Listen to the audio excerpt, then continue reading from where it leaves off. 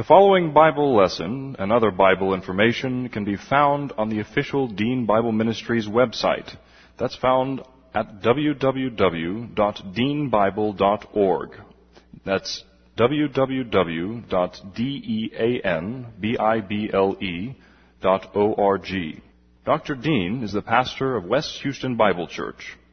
And now, here's Dr. Dean with the Bible lesson.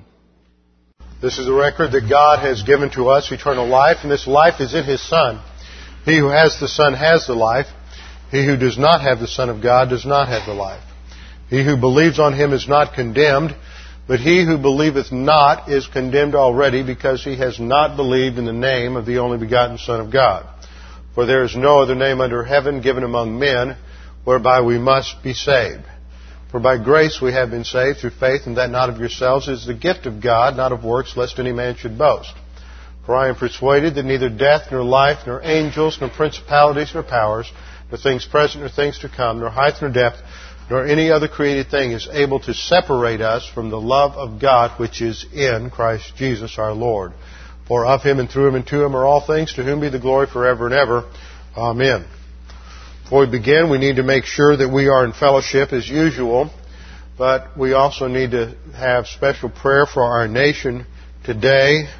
In light of all that has happened this last week, of course, we all recognize the need for special prayer for our nation, but Ron tells me that he heard on the news coming in this morning that we have handed an ultimatum to Afghanistan, that they have 3 days to hand over Osama bin Laden, or we're going to decimate their nation, their country, and that we have a coalition that has apparently been put together, because it's not just the U.S., it is a coalition of nations that are presenting this threat, this promise to the Afghanis through the Pakistani, through their delegates, through their diplomatic corps.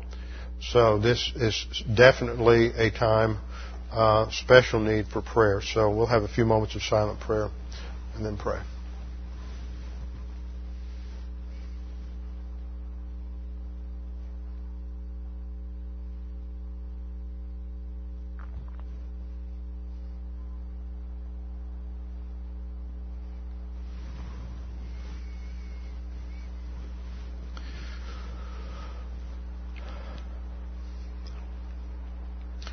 Father, this morning we come together thanking You for the fact that we have such fantastic freedoms in this nation. The fact that we sit here together, able to freely study Your Word, is a result of the fact that hundreds of thousands have made the ultimate sacrifice in order to purchase our freedom. Father, we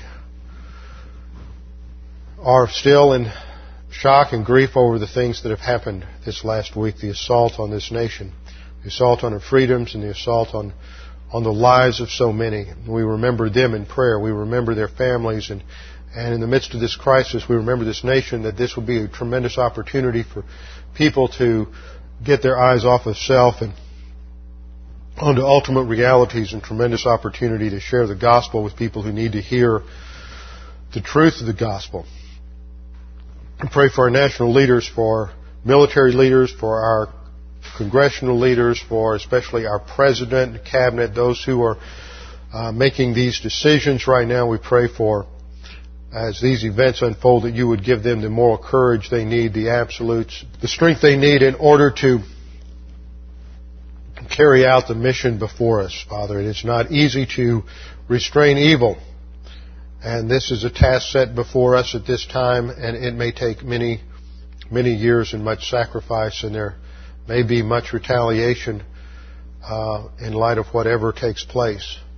And we need to recognize that You control history, and that even though these events may shock and surprise us, they do not shock and surprise You, and You have made provision from eternity past to be able to handle this and any other crisis or conflict that takes place. So we pray for wisdom and guidance for our nation's leaders, that they would truly humble themselves before You and seek Your wisdom and guidance. Father, we pray for us that we might continue to recognize and realize that this has a personal element to it in that any crisis should force us to reevaluate our own lives and priorities. We need to recognize that we must make doctrine first, because as goes the nation, as goes the believer, so goes the nation. And that we're to be the salt of the earth, and we can't do that if we are not making doctrine first, both in learning and application. Father, now as we study your word, help us to understand these things and apply them to our lives. We pray in Christ's name. Amen. The last hour in our study of Judges, I made a couple of comments, especially in relation to our response to our nation's response to these events of this last week. And I had one question. Like many of you, we had a Typhoid Mary come to the congregation last week. You know who Typhoid Mary was?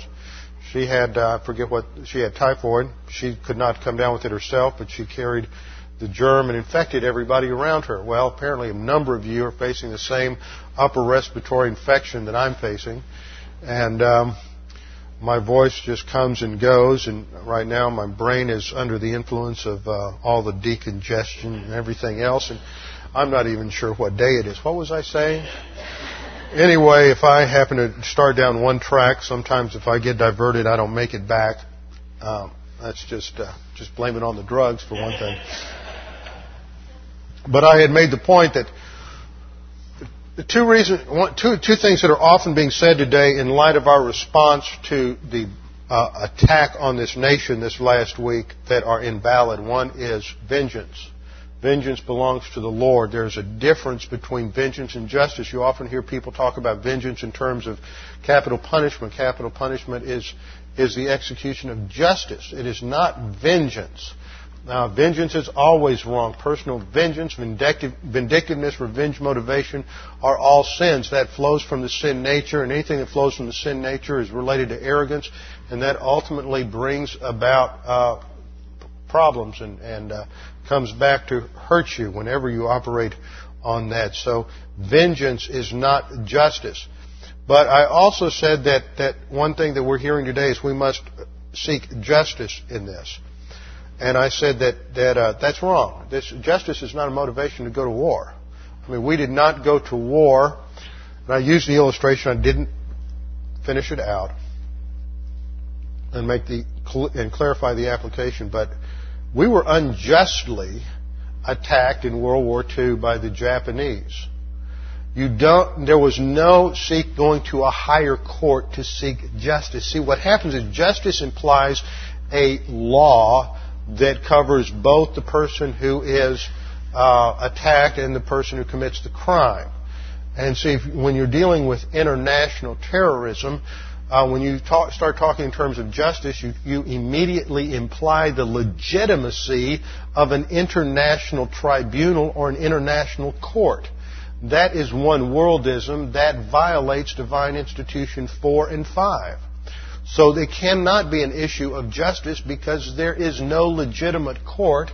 We have them. You have the World Court in The Hague, and that was the problem that we got into that was generated by the whole Nuremberg War Crimes Tribunal after World War II. That really was not legitimate. What you have in internationalism, which violates divine institution 4 and 5, is the legitimacy of internationalism and international courts. And that runs contrary to the Scripture. So that's why I say it's not a matter of justice. It's not a matter of vengeance. It is a matter of national defense, a matter of self-defense against an action that is assaulting an individual or a nation that is assaulting your own nation. So there is a distinction between those things. And we have to be careful. When you start talking justice, you are automatically buying into an entire framework of thinking of internationalism and globalism that is contrary to the Scriptures. So that is, I hope, because I didn't make that fully clear the last hour. Somebody asked a question about why justice isn't a valid motivation. I hope that answers the question. We continue our study in 1 John chapter 2, where we're studying cosmic system, and we're studying the fact that the adolescent believers that John praises there are praised because they have had victory over the evil one. In 1 John 2:14 and 15, presupposes among his readers the knowledge of the angelic conflict. So we stopped to take an extended look at the angelic conflict. We have looked at the origin of the angels, that God created an order of spirit beings.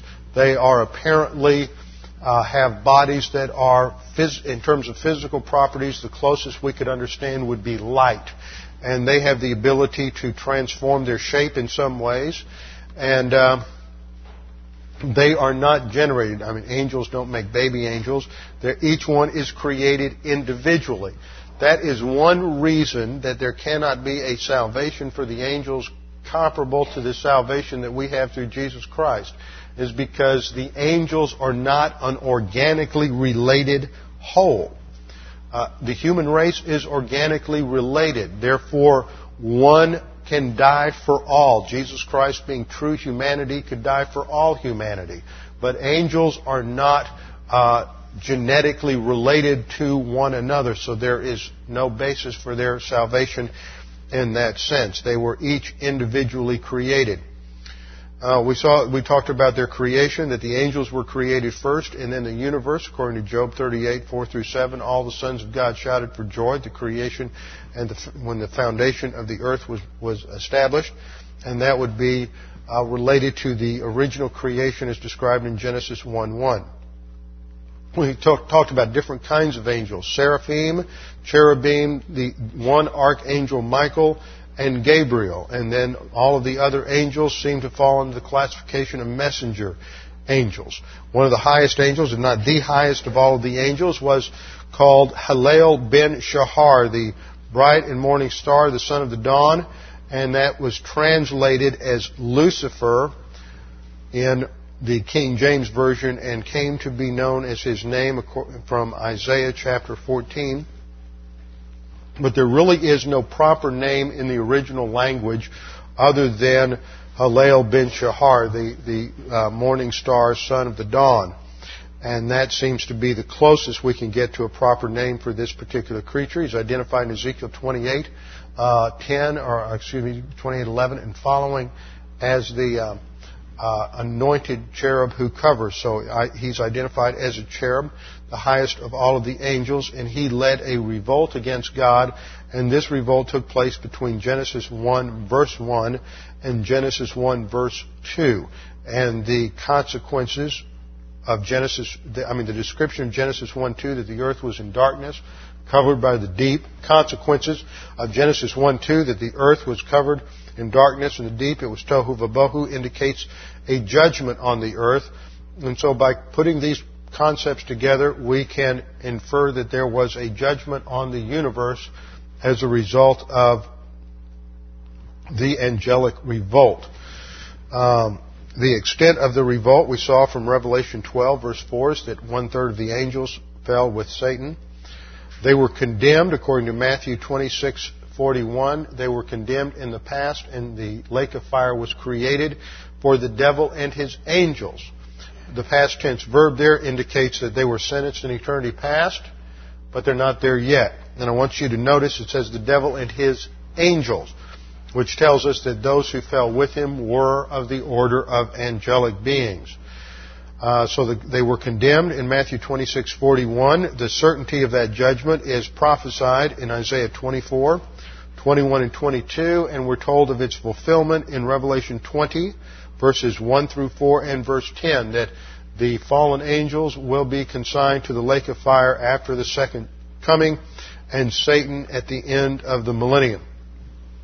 We raised the question then, why was this postponed? Why weren't they consigned or confined to the lake of fire in eternity past? And last time we looked at the fact that this involved a challenge to God, that Satan challenged specifically the integrity of God, His perfect righteousness, His justice, His truth, and His love. That is the essence of divine integrity. And he challenges the righteousness of God in the sense of how can God uphold this standard of fairness and send His creatures to the lake of fire. In terms of justice, he's challenging the fact that it's not really fair application of God's standard because He hasn't given Satan a chance. It's not really love because how can a loving God send His creatures to the lake of fire? And Satan challenges the entire concept of truth because basically he is trying to rewrite his own definition of truth. And in this we see the basic issues in the spiritual life, which have to do with our orientation to God's integrity and orientation to truth. So I have restructured what I taught last week in terms of the basic orientations that we should have in life. So the first one is orientation to God.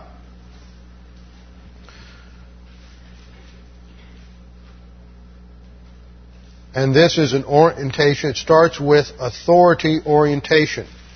We must recognize that God is sovereign, and as the Creator, He has the right to dictate the terms of our existence as creatures. God is omniscient, so He knows all the knowable. Because He knows all the knowable, He knows that which is right. And He in Himself determines what is right. There is not an external standard. So orientation to God is the starting point. And it begins with orientation to authority. And then it goes from there to grace orientation. That everything is from God and it is not due to who and what we are as the creature. Then the second area of orientation is an orientation to doctrine, which is orientation to truth. We have to orient our thinking to absolute truth and to doctrine. That is the standard of God's revelation to man. So we are to orient our thinking to truth. Satan has a counterfeit truth, and that counterfeit truth involves many different dimensions because Satan has many different counterfeits out there. There's all kinds of counterfeit philosophies and religions in order to entrap man into thinking that he can somehow make life work apart from God. And that is why the issue in the spiritual life begins with renovating our thinking. We, from the day we're born till the day we die, continuously pick up ideas that are generated from the world around us. That's what is called the cosmic system. And we pick up all kinds of ideas, some which seem good, some which aren't, some which are obviously sinful, some which seem to work, and some which don't. But we're constantly picking up ideas about life that we adopt into our own philosophies of life. And the principle in the Christian life is that we are not to be conformed to the world, but to be transformed by the renewing of our mind or the renovation of our thinking. So the essence of spiritual life has to do with complete overhaul of the way we think, not only what we think, but how we think. We need to think as God thinks, think in terms of the creator-creature distinction, and think in terms of Bible doctrine. This is a lifetime process for the believer, and we never complete it this side of eternity. But we are not to give up, and this is why this is to be the highest priority in the believer's life. So we have to orient to truth. The third area of orientation is orientation to role.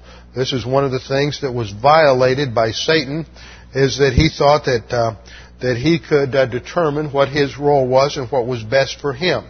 This affects our roles in every dimension of life, whether it is our work life under authority, whether it is our role in the church, or whether it is our role in marriage, in the family. Husbands are the leaders in the homes. Wives are to submit to the husbands as to the Lord.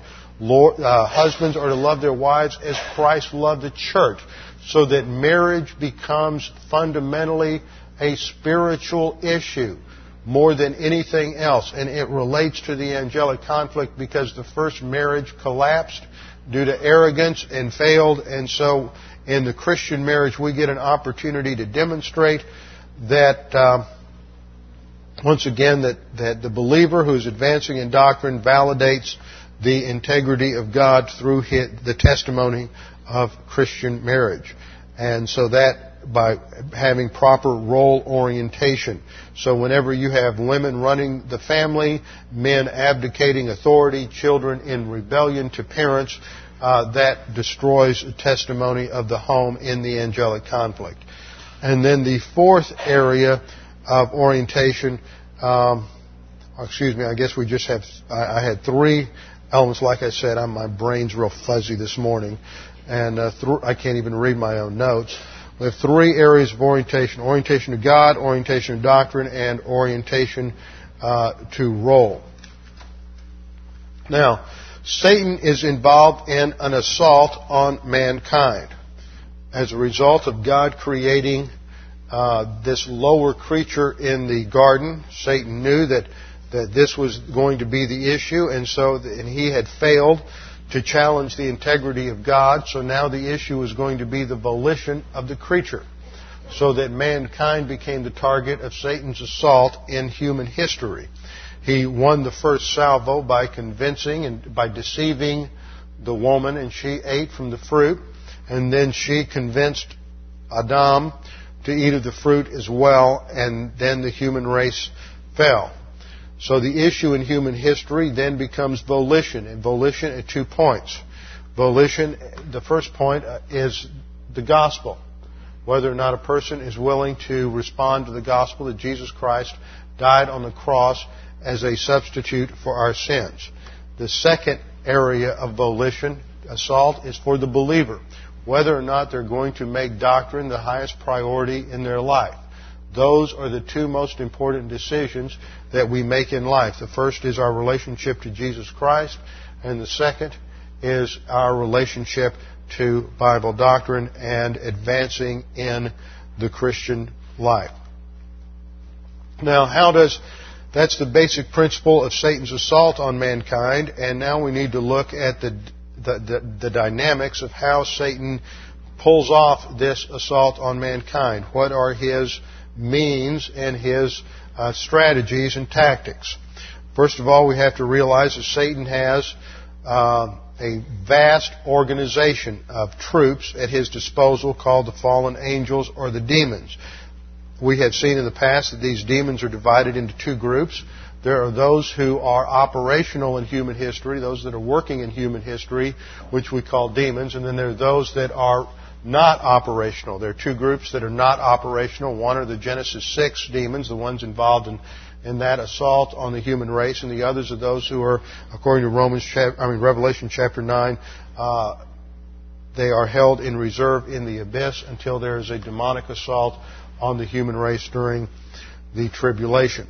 So, first point in terms of Satan's troop is that in terms of Satan's troops and Satan's army, is that Satan is the leader of a vast host of fallen angels. Satan is the leader of a vast host of fallen angels. He is called the leader, the ruler, or the prince of darkness. Let's look at one passage in order to demonstrate this. As we go through several of these points, I want to look at about one passage each time in order to drive it home. Matthew chapter 12. Matthew chapter 12, we're told that Jesus cast out a demon from a demon-possessed man who was blind and dumb. These are some of the consequences of demon possession. We'll do a study of demon possession, probably get into it before we finish this morning. Matthew 12:22, there was brought to him, to Jesus, a demon-possessed man who was blind and dumb, and he healed him so that the dumb man spoke and saw. Now, demon possession means that here you have a body. I'm going to use a square here. This is your physical body. Your physical body is operated by your soul. Now, the unbeliever is dichotomous and has a body and a soul. The soul is the real you, and the soul has operational control over the body. Now, in demon possession does not mean that you are owned. Not possession in the idea of ownership, but possession in the idea of control. That a demon takes up residence inside the physical body, but not in the soul. So that the demon operates from a position of control over the body and bodily functions. But it does not obliterate the individual's personal identity or soul. That person is still there. That person still has memories. That person still has intellect. It may not be at the forefront or conscious. That person is still very much present, even though they no longer have control over their physical body. And that's the case here. And so this can produce certain different manifestations in an individual. In this case, this individual was blind and he could not speak. Dumb does not mean that he is has a low IQ. It is the old word for being unable to talk, unable to speak, a person who is mute. This, of course, is now a politically incorrect term, and which I find the whole idea of politically correctness offensive as being politically incorrect as far as I'm concerned. This demon-possessed man is unable to speak and unable to see, and Jesus heals him. Notice, we'll come back to it, that the recovery from demon possession here is used by a general term, hiaomai, meaning it's the same word for physical healing. And it is merely a general term that describes physical deliverance from physical suffering. And is not a technical term for demonic deliverance. It is merely a general description. The result of this is all the multitudes are amazed and began to say, "This man cannot be the son of David, can he?" Now the reason they are saying that is because according to various prophecies in the Old Testament, especially in Isaiah, there were prophecies that when the Messiah came, he would heal the lame and the blind, and this would be a sign of his credentials as the Messiah. Well, the Pharisees were reacting to that, and their explanation was that, well, this man can't be the Messiah. He has his power by Beelzebul, the ruler of the demons. So by this time in Jewish theology, they had taken a term from the Old Testament and applied it to Satan as a term of derogation. It was Baal, from the same word referring to the god Baal in the Canaanite pantheon. Baal, and sometimes it's translated Zebub, and other times Zebul. But this means Lord, and Zebub of dung or flies, the flies that gathered around the dung. And it was a name, a derogatory name for Satan, that he's the Lord of dung or Lord of the flies. But the term is that Beelzebul is a term for Satan, who is the ruler of the demons. So Satan is the leader or the prince or ruler of the demons. In Ephesians 2:2, he's called the prince and the power of the air. So this is a title for him. Now this indicates that he has a hierarchy. Let's hold your place here.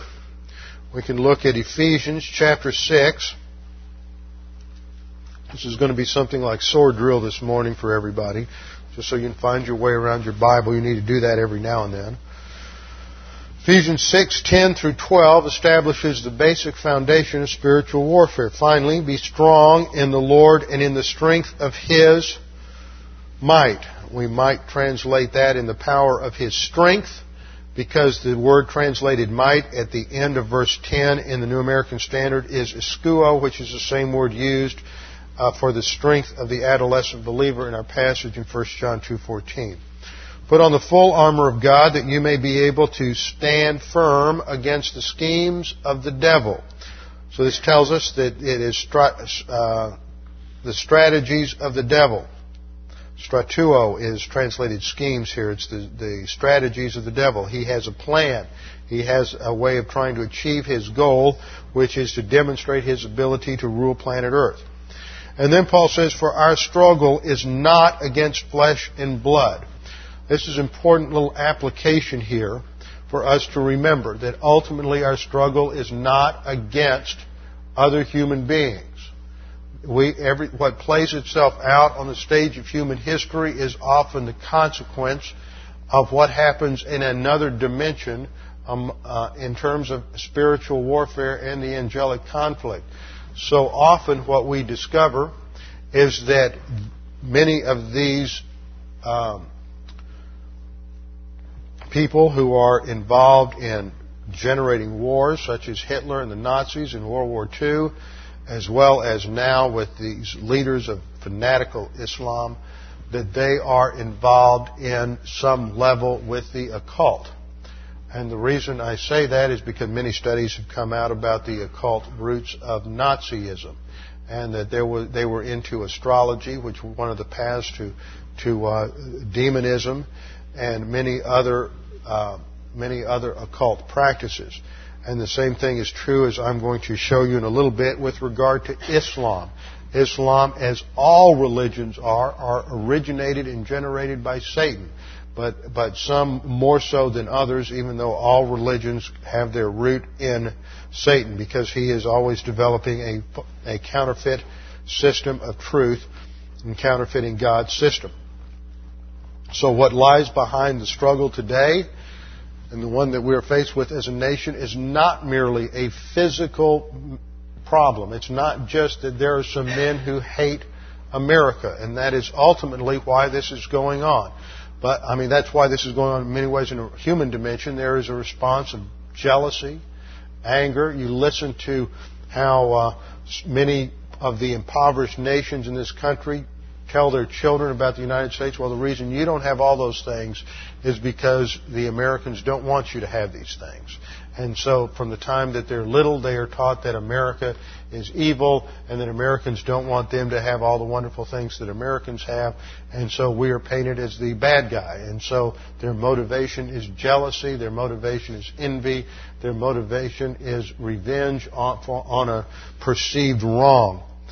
And then that is utilized by Satan. Satan has generated one of the greatest systems of anti-Semitism in the Islamic religion. A number of years ago, a friend of mine had some dealings with a oil corporation in Houston, Aramco, which is the Arabian oil company out of Saudi Arabia.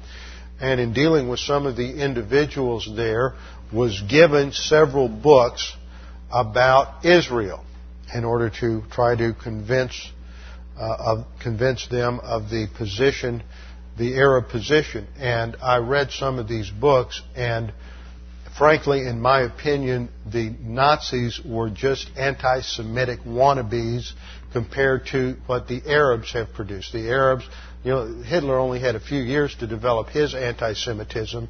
The Arabs have had centuries to fine-tune their anti-Semitism.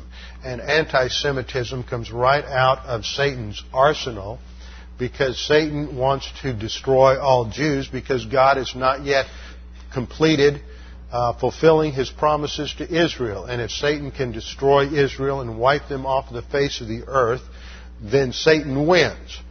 So ultimately, any form of anti-Semitism comes from Satan, and Satan is using these tools, especially the fanatic Muslims, but all Islam is ultimately anti-Semitic, is being used. By that I mean we have to be careful. We don't want to go out and brand every Muslim with a fanatic brush.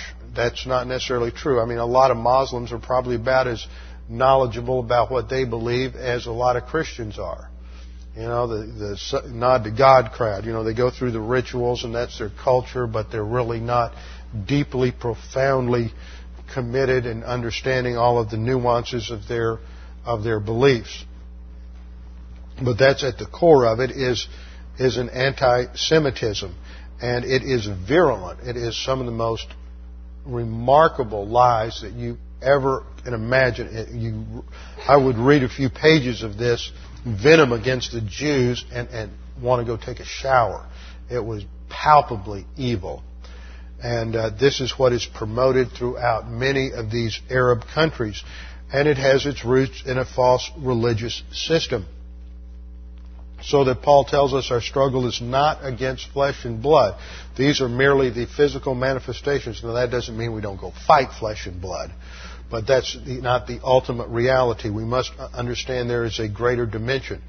And our fight is against, he describes them as the rulers, against the powers, against the world forces of this darkness, against the spiritual forces of wickedness in the heavenly places. And these are categories of demons. This is the demonic hierarchy and different categories of authorities within the demons. So Satan has an army, and it has structure and organization. And what's some of the terminology that refers to them? In the Old Testament, there are two Hebrew words which refer to demons. The first is the Hebrew word shed. Looks like this, S-S-H-E-D, and you find this in Deuteronomy 32:17 and in Psalm 106, 36 to 37. And the other word is Sa'ir, S-A-I-R, which, if you think about it, it is very similar to satyr, or satyr, the Greek satyr, which was a goat god that had the upper body of a human and the lower body of a goat. And see, if you just drop that T into a guttural, it's very similar in terms of its sound, and so there seems to be an etymological link between the two terms. It's a he-goat demon, often pictured in Greek mythology. And this is referred to in Leviticus chapter 17, verse 7. And then the third word that's used in this one in the New Testament is daimonion, D-A-I-M-O-N-I-O-N, which is the Greek word for demon. Now, the Arabic word that is comparable to daimonion is the word jinn, D-J-I-N-N, and this was a term that referred to a spirit, an evil spirit, or a demon. And it was a jinn that appeared to Muhammad, who was a camel driver, and revealed to him the book of the Quran. Now let's look at what the Bible says about these demons. I want you to turn with me, this is a verse you ought to underline, to Deuteronomy chapter 32, verse 17. Deuteronomy 32:17.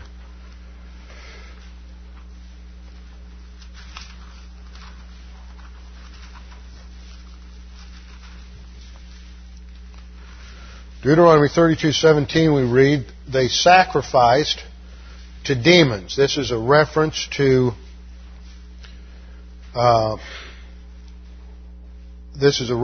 idolatry and the sacrifice to idols. It goes back, let's pick it up in verse 15. But Jeshurun grew fat and kicked. You are grown fat, thick, and sleek. Then he forsook God who made him and scorned the rock of his salvation. So this is a picture of Israel rejecting God. And this is a prophecy. They made him jealous with strange gods. With abominations they provoked him to anger. They sacrificed to demons who were not God, to gods whom they have not known, new gods who came lately, whom your fathers did not dread. So this is relating the sacrifice to idols to demons. This is confirmed later in the New Testament in 1 Corinthians, that those who sacrifice to demons are also sacrificing to those who sacrifice to idols are sacrificing to demons. 1 Corinthians chapter 10, verse 20.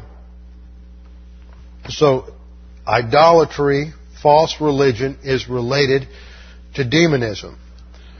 Now, this tells us that of one of Satan's 5 assaults on the human race. So let's look at this.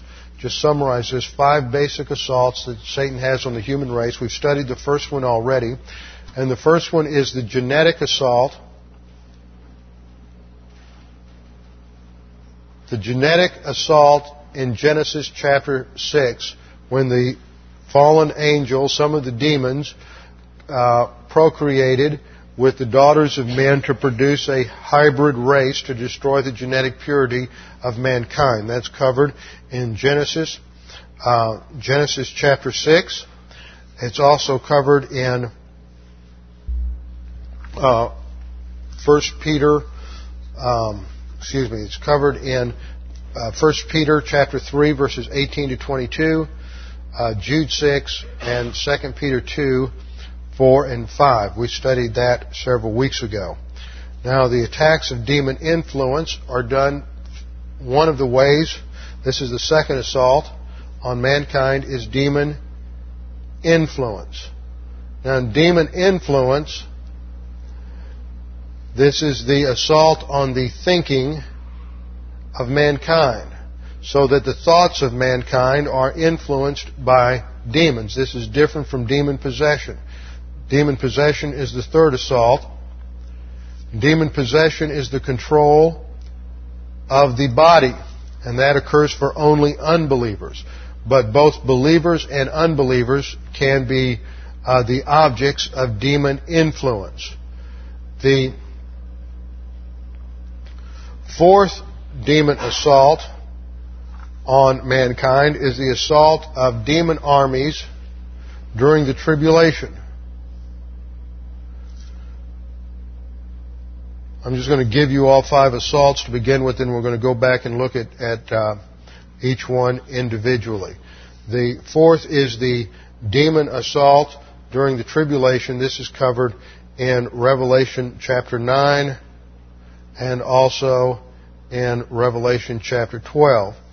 And then the fifth demon assault is the satanic-led revolt at the end of the millennium called the Gog and Magog revolution in Revelation chapter 20, verse 10. So those are the 5 assaults. And we're focusing on the second one, which is demon influence. And demon influence must be distinguished from demon possession. One of the primary ways in which demons influence mankind is through religion.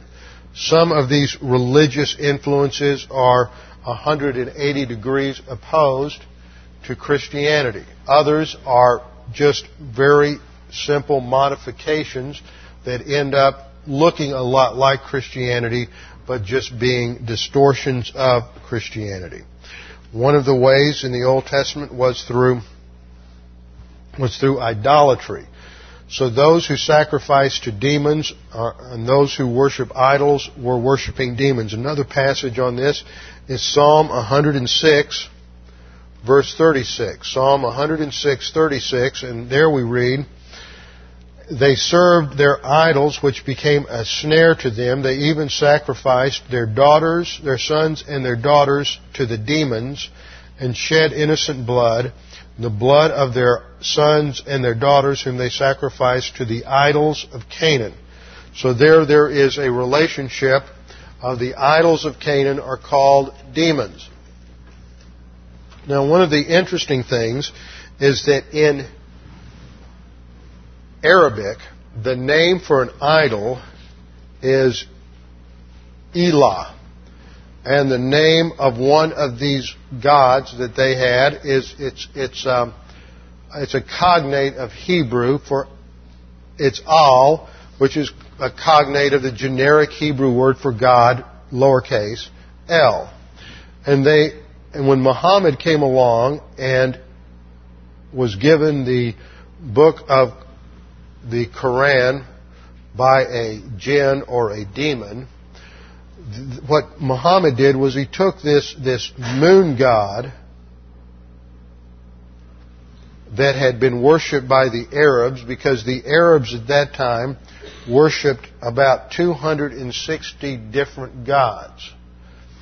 And so what they did was Muhammad did was he came along and took this one God, combined the name together to be Allah.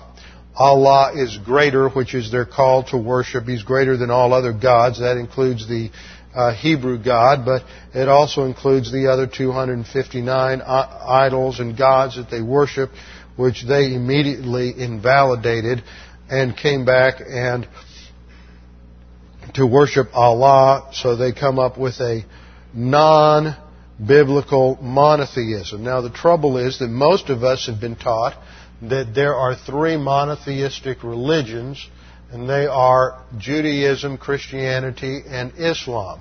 And that they all are based out of the Old Testament, and that the Arabs all go back to Abraham, and Allah is just their version of the Old Testament God. But that's false. The Jews and the Christians worship Yahweh, the God of Abraham, Isaac, and Jacob. And Allah does not derive from Yahweh of the Old Testament. Allah derives from the moon god, who was also a warrior god. Remember, the crescent that you have in Islam is the crescent moon.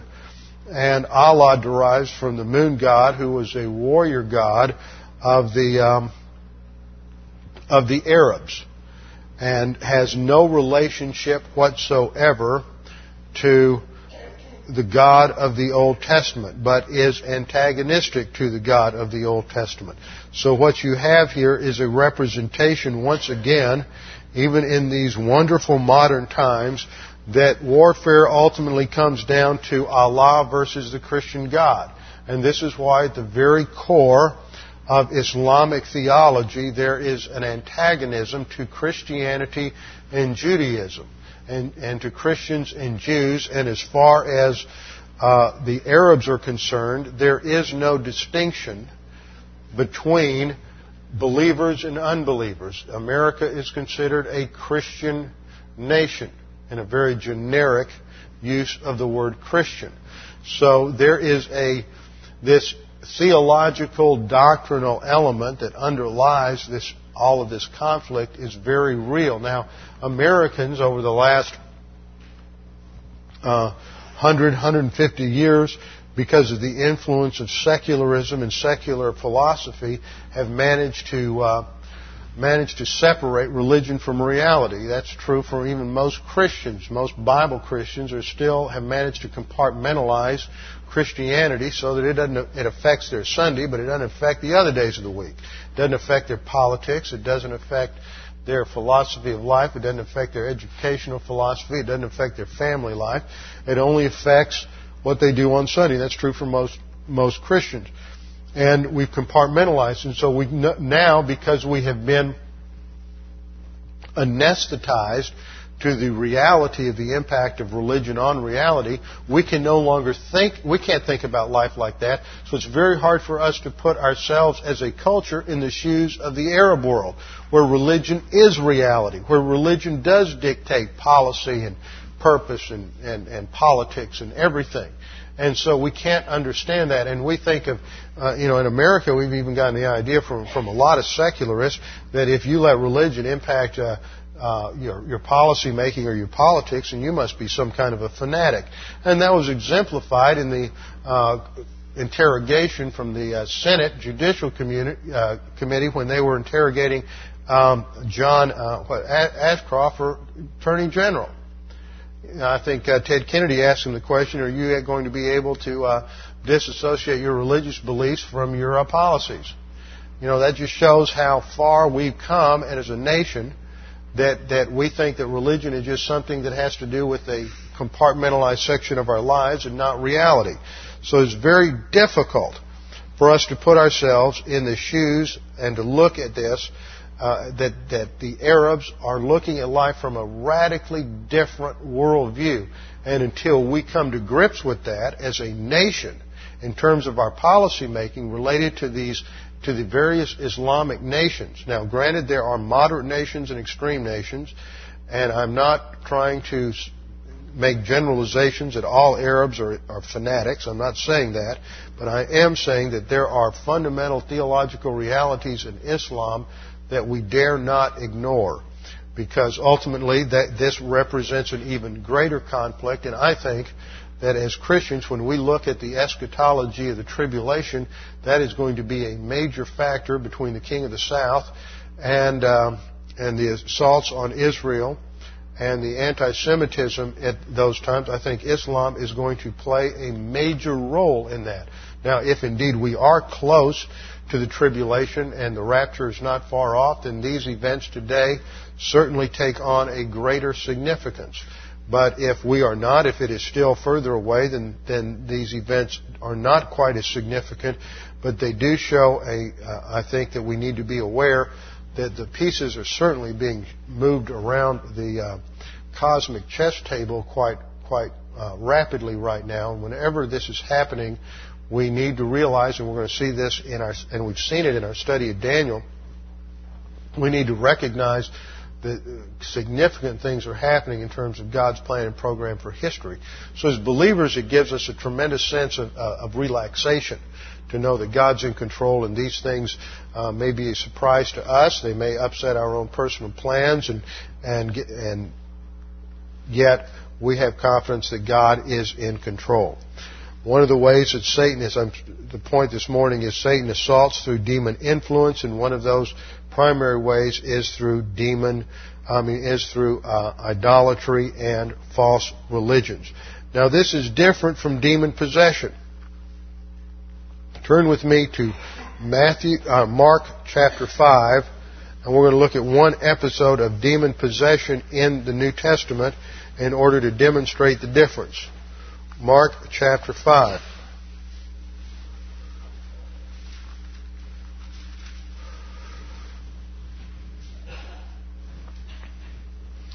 And they, that is Jesus and the disciples, came to the other side of the sea, this is the Sea of Galilee, into the country of the Gerasenes. This is talking about the region as opposed to the specific area.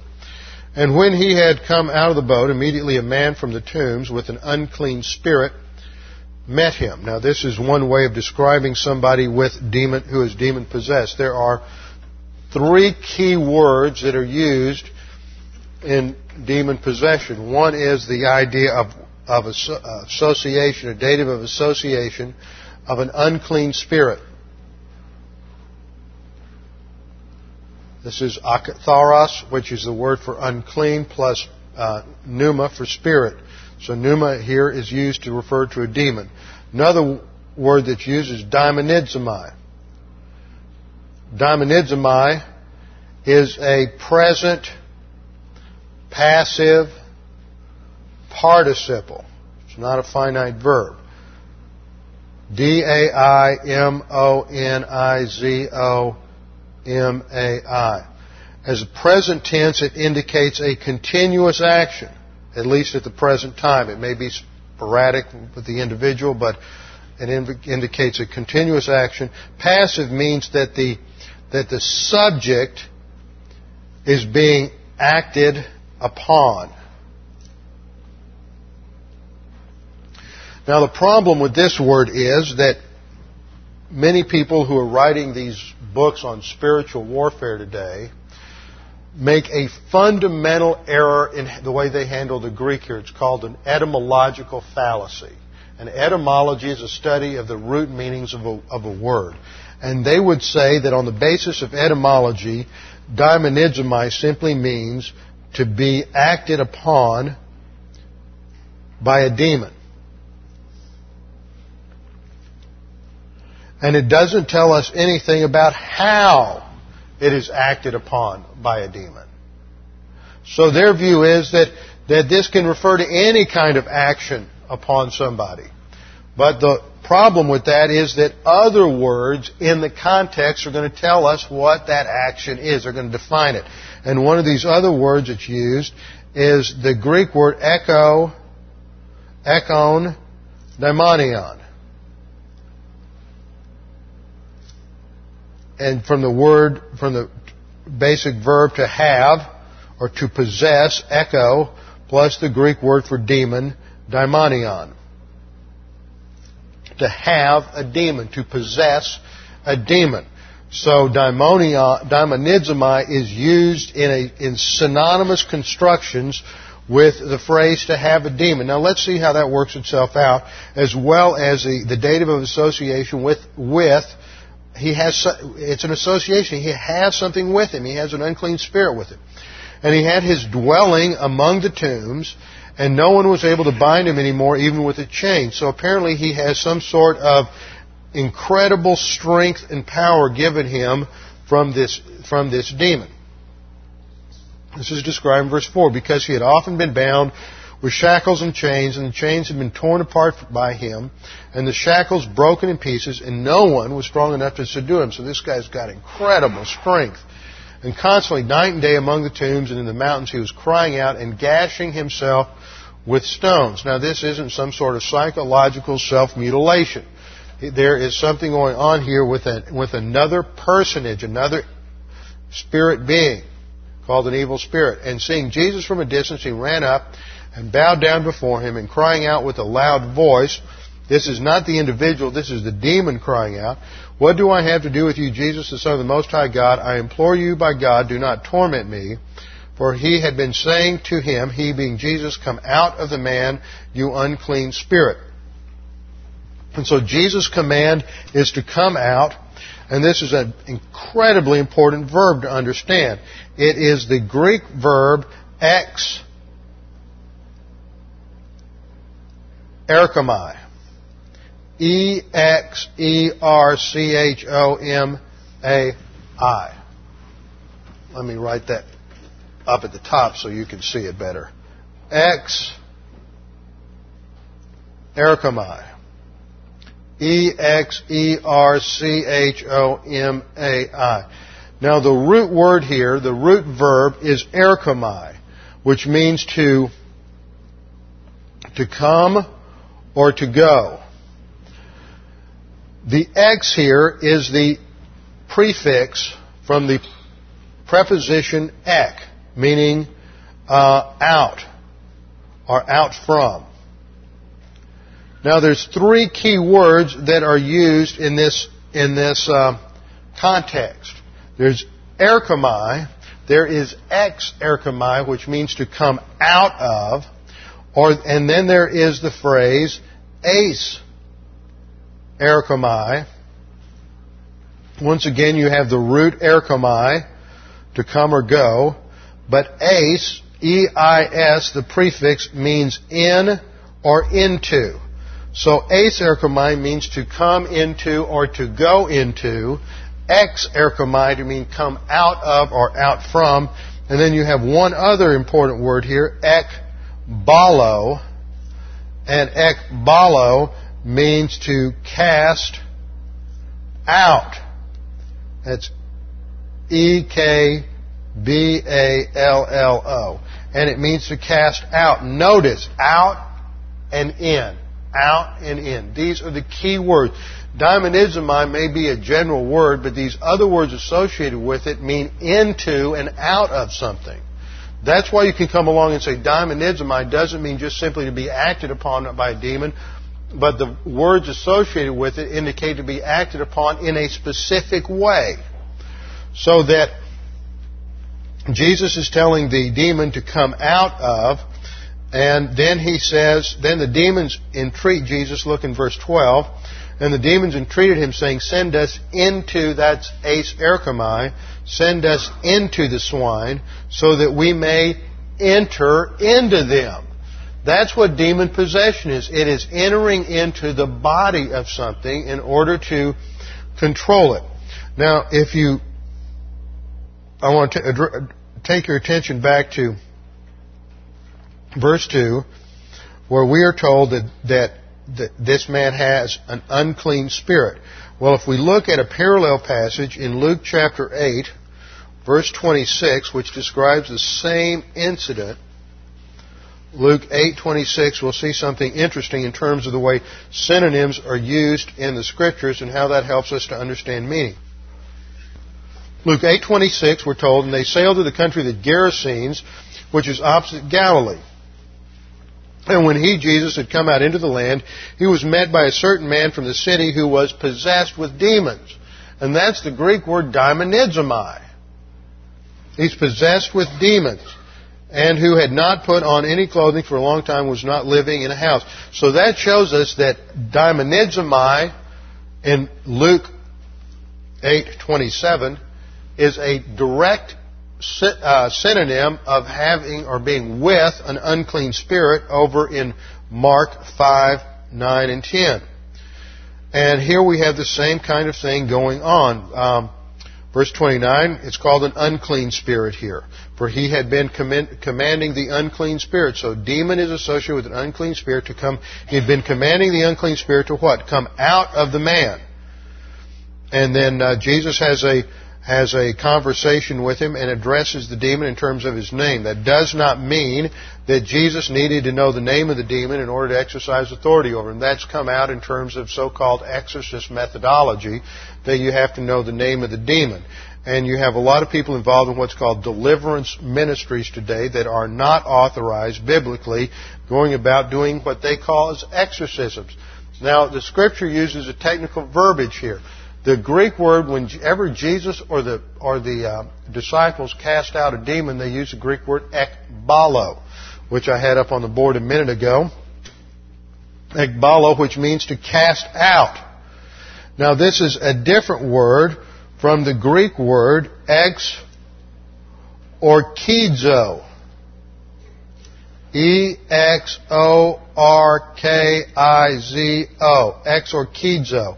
That is the word that is from which we get our English word exorcist. And the only time that is used in the Bible is in, I believe, Acts 17, when you have some Jewish exorcists casting out demons. Ekbalo is not used of what they do. Exorkizo refers to the mystical or magical practice of coming up with some kind of formula or procedure, usually involving all kinds of incantations and candles and who knows what, in order to get a demon to leave someone they have possessed. Jesus and the disciples never exorcised a demon, not once. Get rid of that vocabulary. Exorcism is mysticism, magic, and it has nothing to do with the biblical practice of casting out a demon. And whenever they ekbaloed a demon, Jesus did it instantaneously. And so the demon, we're told in Luke chapter 8, responds to this inquiry. It says his name is Legion.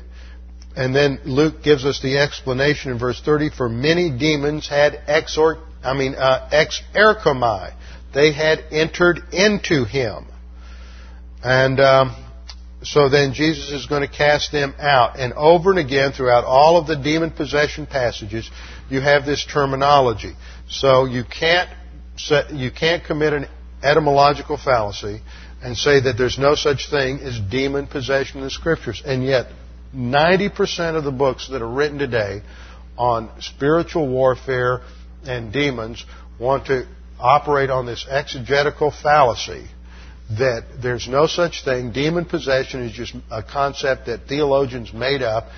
You don't have that word in the Scriptures. And then they'll go in this long song and dance about how possession doesn't mean ownership, and they'll get all wrapped around the axle about non-essential issues and completely ignore the grammatical evidence. And the reason I know that they completely ignore the grammatical evidence is that I've been doing some more study on this whole subject recently, and about 4 books on spiritual warfare have come out since my book on spiritual warfare originally came out back in the early 90s when Tommy and I made this grammatical case. And in all of the recent books, they all list our book in the bibliography. My. They all completely ignore this argument. Nobody even addresses it. They can't answer it. It's a devastating argument to their entire position. And it undergirds so many of the practices in the Pentecostal deliverance ministry, and it is so damaging to people who think that the reason they have problems in life is because there's some demon, some evil spirit that's plaguing them. The reason we have problems in life is not due to demons. They may be involved. Obviously, I'm not denying that, but the issue in life is volition, not demons. Satan in human history is attacking human volition. And volition is the issue. We have problems because we have a sin nature because we make bad decisions from a sin nature, not because there's some demon influencing us. Obviously, there are demons influencing everybody. We all are victims of, and not victims, but we all have cosmic thinking. That's demon influence. There's not one of us who doesn't have cosmic thinking in the soul. That's demon influence.